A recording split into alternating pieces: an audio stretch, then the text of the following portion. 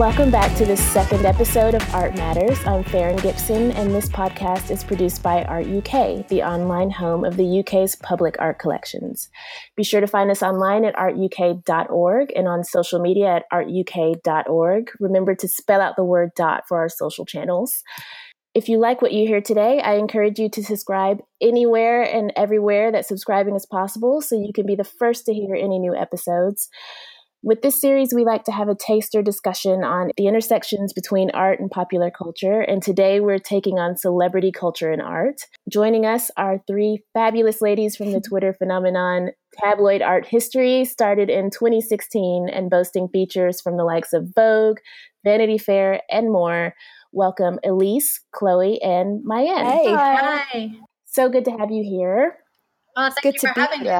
So would it be possible for you to give a kind of summary of tabloid art history and what you do, how it came about? Yeah, sure. Fundamentally, tabloid art history kind of started as a weird form of procrastination. Me and Chloe were in lectures together studying art history at the same uni at Edinburgh University, and we would kind of sit through lectures and send each other popular cultural images from tabloids and compare it to the paintings that we were studying. And this evolved and it became a really amazing way to intersect our love for popular culture and art history. And then I guess one day I created the account, shared the password with Chloe, and that was how it was born. Like that is how it started. Because I mean, whenever we would be together, like if we'd ever be like, you know, hanging out or like at parties together or nights out, we'd generally devolve into either talking about like the Kardashians or the pre-Raphaelites. So we have like very like we have like very shared loves. And there's like an image floating around comparing a picture of Lindsay Lohan to a Bernini statue. And I remember us kind of like talking to each other about how we really love when pop culture and art history intersects. Because we'd also seen like pictures of Kim Kardashian and North compared to Madonna's and Child's. And so we just kind of started having that sort of discussion about how it's really one of our favorite things when we can intersect these two things that we really love together, and just started kind of sending each other comparisons. And it's really nuts how that was, seeing those kinds of comparisons on the internet, a year and a half ago, was so rare. They never came up. Because that was the thing, is we were so excited, like when we saw little things like that, because we felt like art history and pop culture are often viewed as very different things, or that like different types of people are interested in them, or they're just like, or people like, I think, devalue that there are connections between them. Yeah. So what's interesting about it is that sometimes these connections seem to be on purpose and sometimes they seem to be coincidental. So I wanted to ask you, when you see something like a paparazzi shot of Lindsay Lohan falling down or something like that, what kind of mental Rolodex are you flipping through that you're able to recall like pre-Raphaelite works by someone, you know, like Frederick Glayton or William Holman I think Hunt? it really depends on the image, because with the comparisons we do, sometimes it's that maybe the person will have a physical resemblance to the model, or sometimes it will be like they'll look completely different but their poses are very similar, or there might be a similar sort of like prop or theme. So I think it's really about finding, or just like coming across images that have something about them that are really interesting or like unique or idiosyncratic, that then you kind of laser point into that and kind of you immediately kind of make connections. Yeah, I mean, it's the same for you, Mayan, as well. The kind of those, having those cultural references and that ingrained academic art history knowledge that is just bullied into you when you're studying it. It makes it so easy to find. Yeah. You'd need to really be able to recall that imagery, wouldn't you? Yeah, I think there's a thing about collecting as well that I've realized more and more during the account, that I kind of save images, be they pop culture or art history. You know, sometimes I just like sit and flip through websites. So can be the Tate website, Art2K, or the databases that I would use as an undergraduate to find images for my essays, or when I'm on Twitter and I just save pictures on my phone. And I feel like there's an act about collecting that I, by having the image, I kind of remember it and then sort of pair them together, or keep on thinking about a picture and then find that resemblance somewhere else, if that makes sense. And the joy of the account is when you see an image and it just comes to you straight away. Yeah. That light bulb moment where you're like, oh my God, how did no one see this before? How did this happen? And so do you find, what do you think the split is between images that are like that, where it just is serendipitous that they fit together, and then how much of it is where an artist is purposely trying I think to it's channel definitely something? changed as we've gone on. I think when we began it, we kind of purely or almost exclusively did ones that were completely just like accidental. And I think just as we go on, like, we really enjoy like looking at kind of the chronology of art history and the way artists are inspired by each other and create references. Or I think we've become, as we've gone on, we've started to look more at deliberate references as well as like accidental ones. And I mean, I love both of them because I think there's a real enjoyment and interest in both of them for different reasons. So I think it's that like kind of melding of like both of those on our feed that I really enjoy. And I feel that as well, like when we've started doing more of the sort of more art directed fashion photo shoots and that sort of thing compared to art, a lot of people had that kind of reaction where, well, it's easy, like they've done that reference on purpose, so it's easy to point it out. Mm-hmm. And I think that's kind of missing something very interesting in why they've done that reference and the benefits of kind of digging into that reference, because sometimes, as for a trained eye or just, you know, an eye to look at these pictures, you'll kind of get that reference of, well, that photo is a reference to the Prayer Firelight, to the Madonite Child, to Cupid and Aphrodite. But sometimes it has a benefit to dig deeper. And I feel like recently we've had a comment on retweeting one of the Beyonce photo shoot of her twins, of her being pregnant with her twins, as like, well, it's obviously Aphrodite and Cupid's reproduction, which we've done. Oh, wow. That's interesting because I definitely saw the Madonna. Yeah. Well, that's the thing, is that there's so many layers to like her imagery. And I thought that was a bit restrictive to think, of course, to, you know, Western art history eye, it would be the Aphrodite and Cupid, but there's so much more that photographer is doing with that same image. We compared it to Venus and Cupid, and we also compared it to like a modern copy of like an ancient Egyptian image, and someone commented like, oh, but it's obviously Venus and Cupid. And it's like, but I mean, even if it's obviously one of those things, you can still appreciate it within a history of other like reference points, I think. Well, there's also a little bit of Guadalupe in there if you think about it. When you think of the coloring, and it definitely has the kind of Mexican kind of feel to it. And I think that's what I really loved about that shoot. And well, so much of what Beyonce does is that there are so many layers and references, and like it's those melding of those that in a way that really seems like both really steeped in history, but also really fresh and new. She's really fantastic at that. And also like the people that she collaborates with, like they clearly work together to create these like amazing images.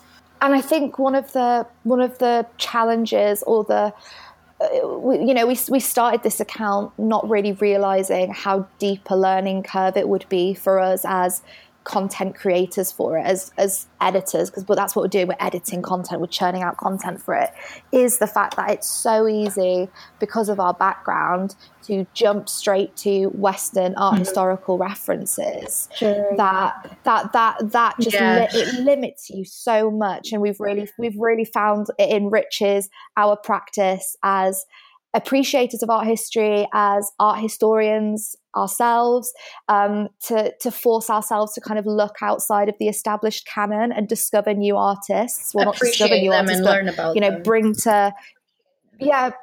to the public, bring to a public forum artists that have been completely marginalized by Western art history. Most of the time when we create these comparisons, it's that kind of light bulb moment of you are associating with something you already have knowledge of.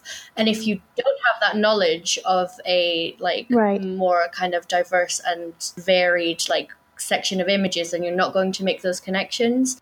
Yeah, it gets to a point where you're just bored of dead white male artists. I certainly am. So it's nice to bring different people into tabloid art history and kind of preach how good they are, really. Yeah. So in recent years, one of the people who's actively been trying to do this, make this kind of marriage between art and pop culture is Lady Gaga.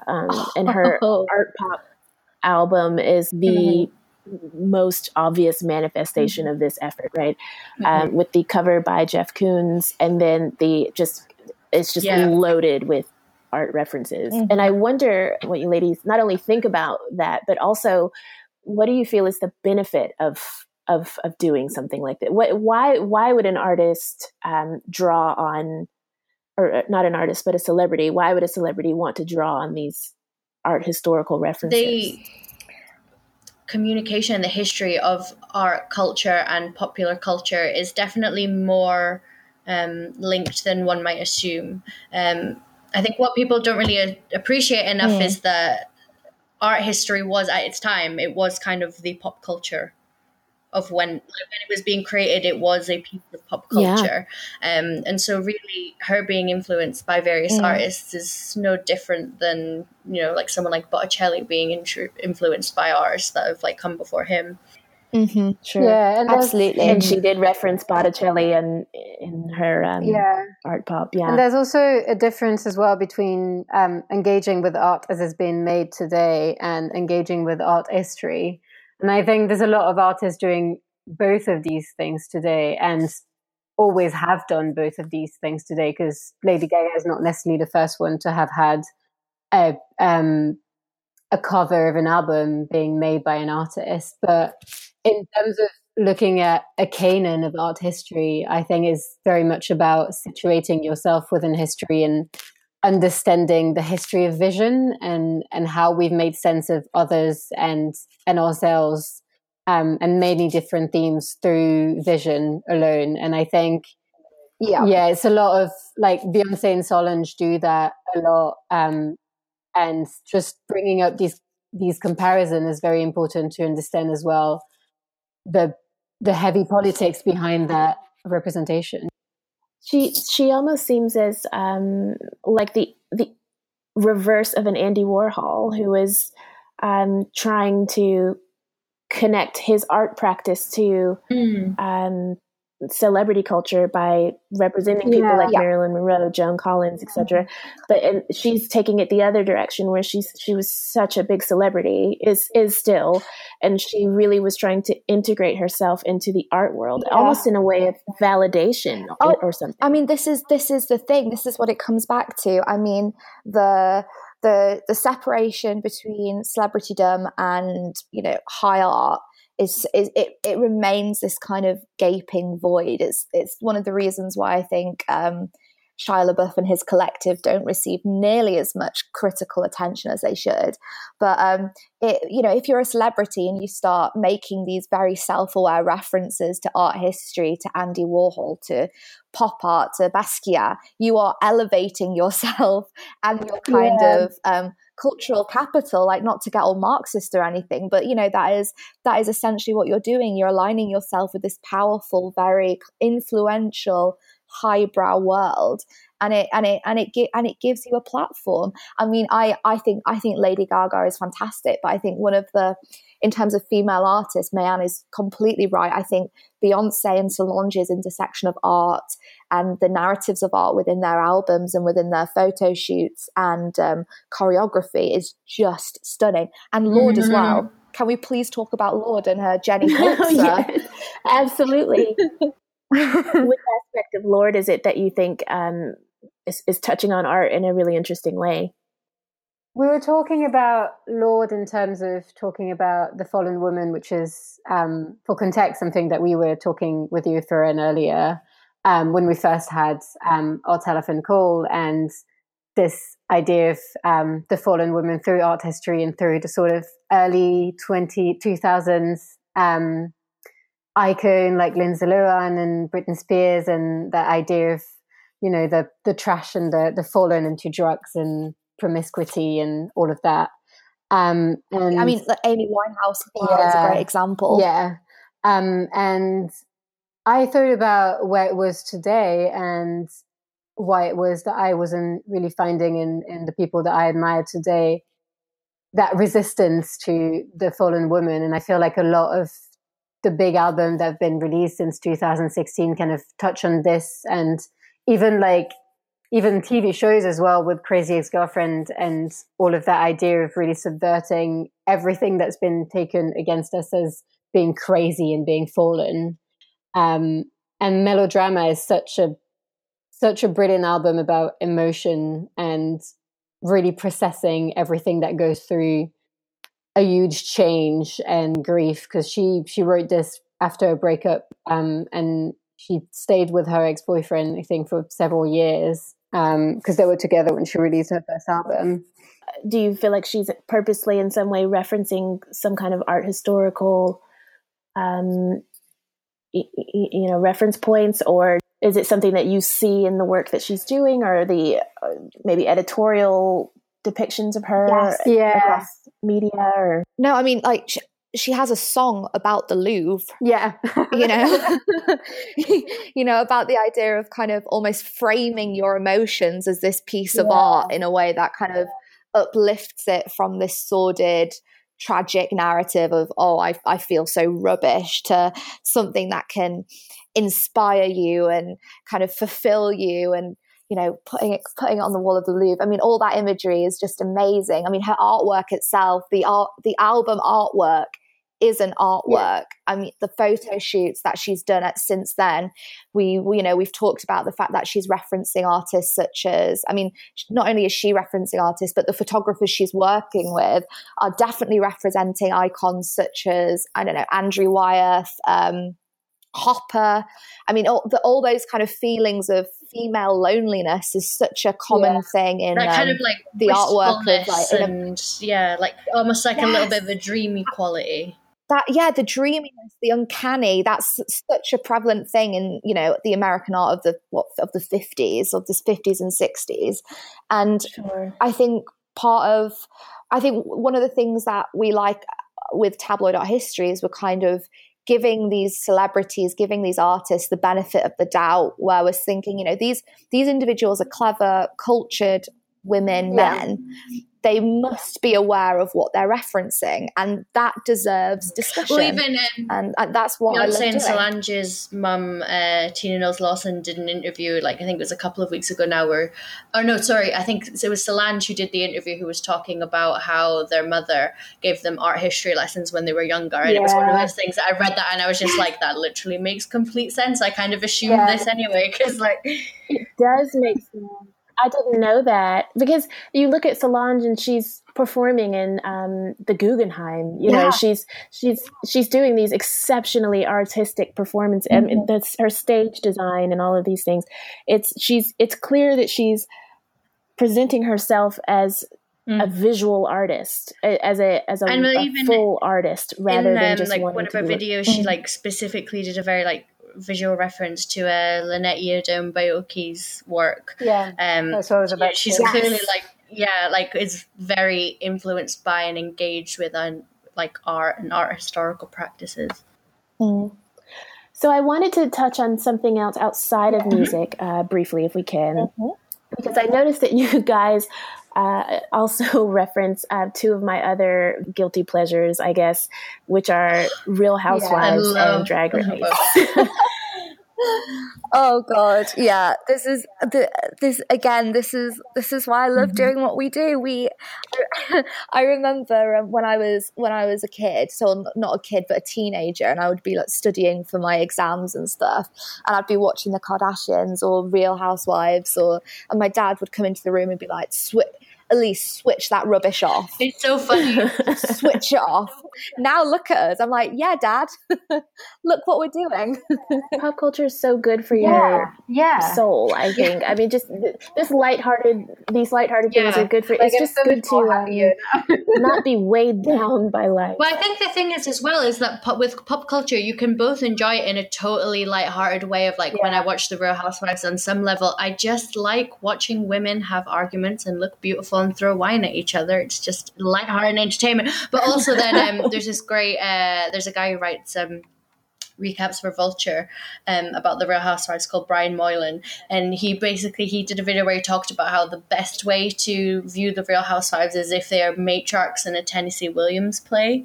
And like, I think you still can like enjoy pop culture within that like wider kind of history of literature, or you can make these connections, and you can enjoy these like aspects or influences on them as well. But also, if people want to enjoy things just for the sake of enjoying them, I think that's really worthy as well.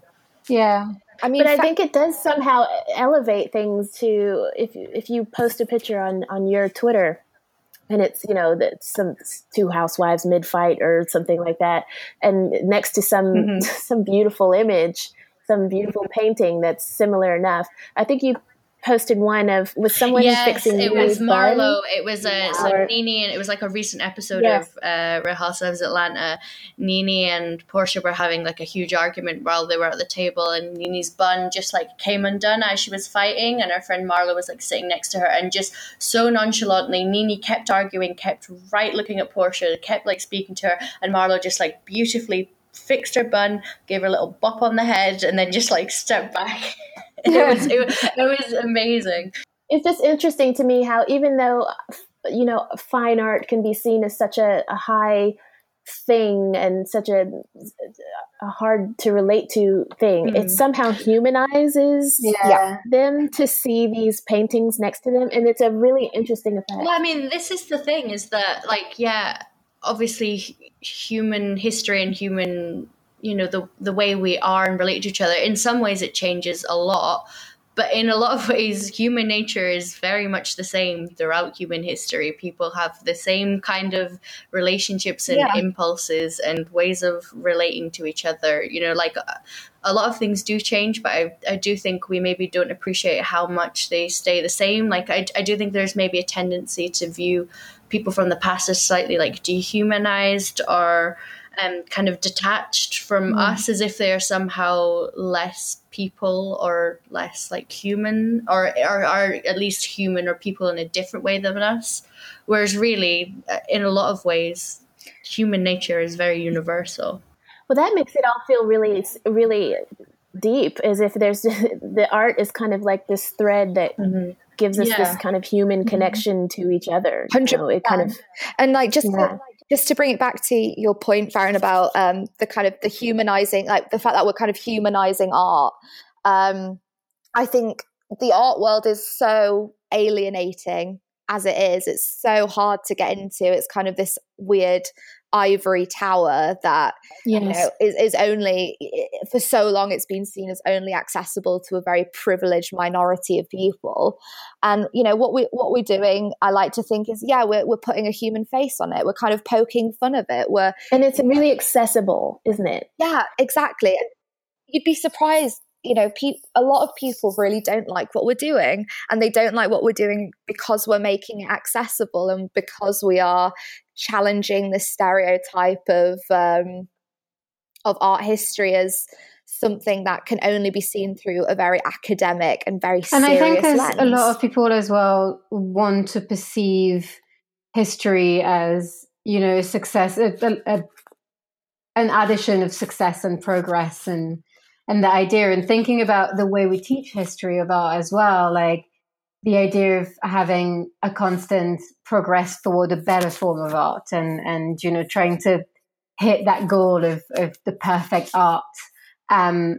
There's a lot to say in linking contemporary events and culture to culture of the past, and obviously they've always influenced each other, movement throughout history. But there's also this idea that people from the past weren't necessarily lower than us. Like they also had as many of the resources intellectually that we may have today to a certain extent. But this idea of, progress will come on its own. There's no work to be done here. There is work to be done here. It's an active position that you take to make progress in the world. Just like we said of trying to actively get out of the Western canon. And I think that kind of brings you back when you see these comparison, some of them, to think in terms of what's your place in history and what you can do, if that makes sense. I'm feeling very abstract tonight, so I don't really know if I make any sense. No, I feel like this has all come to a kind of really beautiful conclusion somehow. This is ended up much more philosophical than I was expecting at the start of the conversation. So it's really nice to kind of think about it in that way. God, yeah. And Farron, you thought you were just going to be talking to us about tabloid culture and art, like yeah, I know.